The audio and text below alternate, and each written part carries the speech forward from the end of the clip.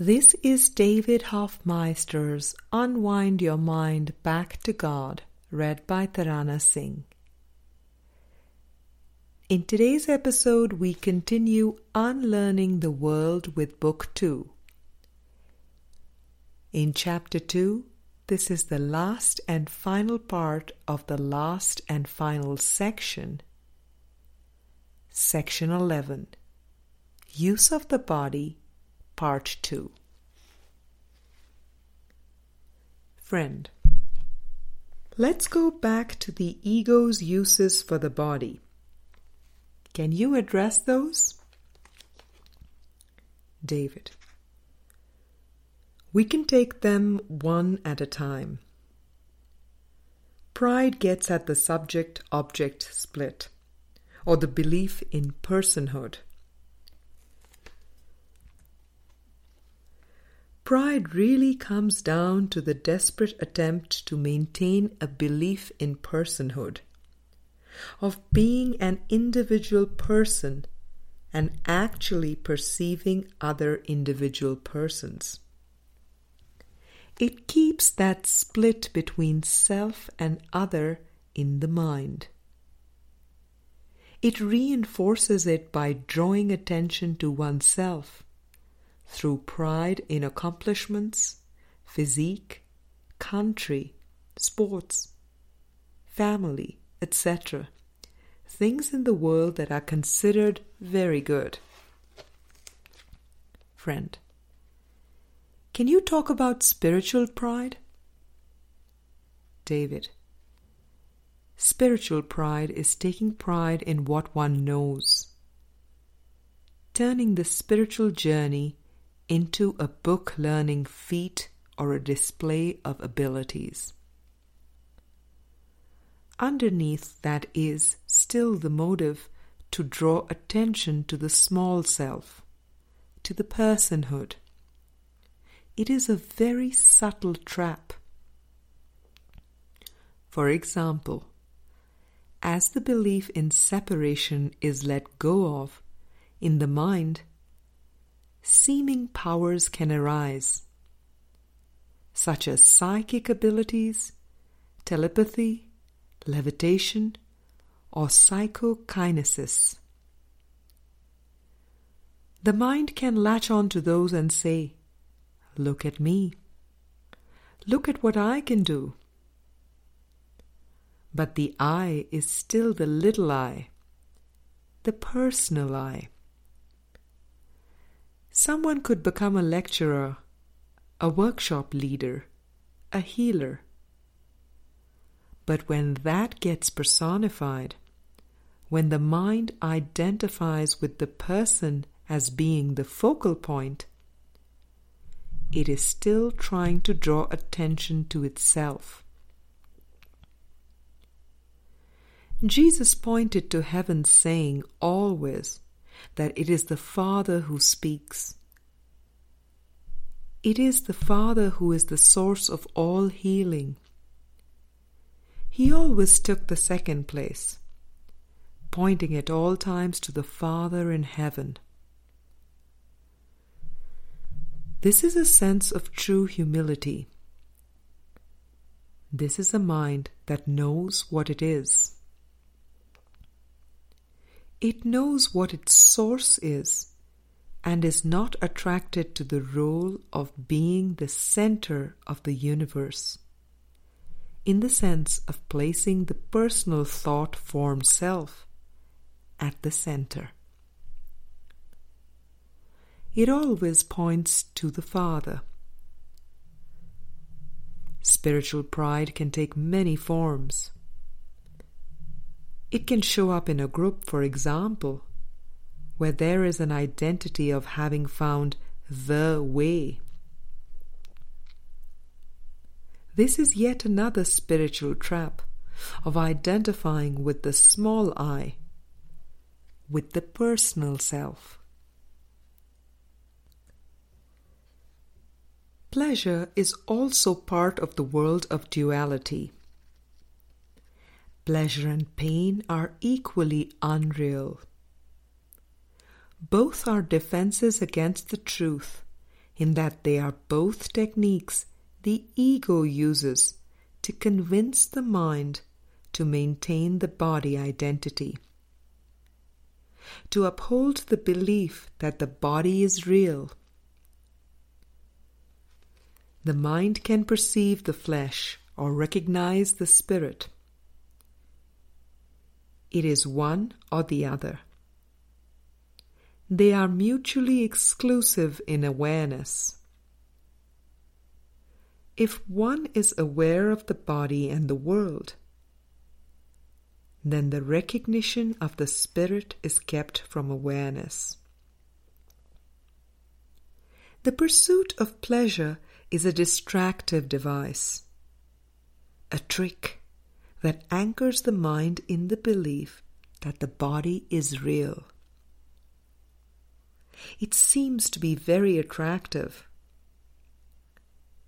This is what the Course refers to as the attraction to guilt. The deceived mind does not equate guilt and pleasure.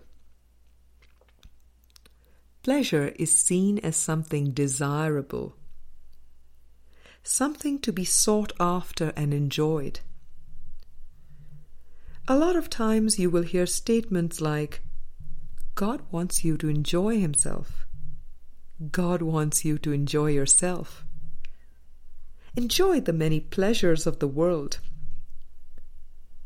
But from the metaphysical perspective, first of all, God is spirit. God does not know about the physical projected world. God only knows His creations, or His creation which is the Son, and He knows Him as perfect. This is a pure, abstract, infinite relationship that has nothing to do with form in any way. The mind is unaware that the pursuit of pleasure and the avoidance of pain are the same. By pursuing pleasure, one is also pursuing pain. The pleasure is a guise. Friend, and both of them act as substitutes for God. David, yes. The pursuit of wealth and the belief in poverty are another version of the same split or guise. If someone is poor, it seems to be a world of scarcity. They yearn for better times, more possessions, and an easier life. On the other hand, those that do actually accumulate wealth and possessions still feel the pain and anguish and the depression. We find the same thing. The mind is still seeking for happiness, peace, and contentment in the world. It is just seeking in the wrong place.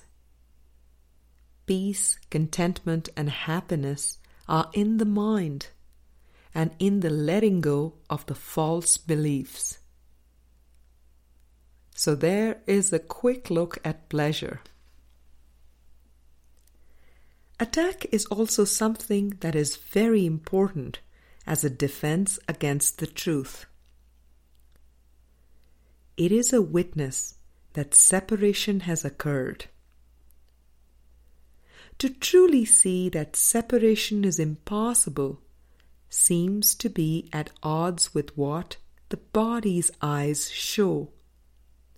Because as one looks around through the body's eyes and distorted perception, one sees attack in many different forms. There seem to be arguments everywhere. Whether they seem to be verbal attacks or physical attacks with fists, knives, guns, tanks, or bombs. There seems to be a world where attack is a common experience. But the mind cannot attack. The mind is abstract. It is one. It can only make up body fantasies where attack seems to be real. The ego's use of the body for its fantasies of attack definitely make guilt seem real. And if attack is perceived as real, then guilt is justified. And if guilt is justified, how can one be wholly innocent? How can one be the innocent child of God? Friend, are you calling it fantasy because it is all pretend and made up? David: yes, it is made up. It is just on the screen. The deceived mind wants to see the conflict in the world, not in the mind. Under the ego's counsel, the mind will look for it in the world. Now, this is not to say that wars per se, or sports or verbal abuse is evil or bad. It is the interpretation that has to be looked at. A healed mind can calmly look upon any sight in the world. The body's eyes will still report to the mind changes in circumstances, changes in the way things look, such as symptoms, etc. But a healed mind just puts them all into one category. They're all unreal.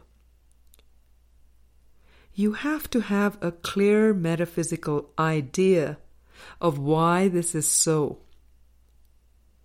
of why sickness must be impossible, of why competition cannot be, of why there cannot be victims and victimizers in the world. You have to see clearly that it is all in the mind, that it all comes down to the subject-object split. Pride, pleasure, and attack are all the same thing. Pride and pleasure are seeming forms of attack. The mind that has identified with the ego is an attack on the Christ within that mind. It is an attack thought. Even though it has no basis in reality, it is given reality by the mind's acceptance. To the mind it seems real. The ego's use of the body for pride or recognition for the personal self or for pleasure and so on is all just the attraction of guilt, a way of concealing the belief in separation and keeping the mind distracted out on the screen. They are all attack thoughts. Now, to pull it back to right-minded perception, the mind cannot attack. These thoughts are unreal thoughts. Even the thoughts that are called attack thoughts in the workbook are unreal thoughts. They are thoughts that have not come from the mind of God. They do not exist. Only the thoughts that come from God have existence. friend.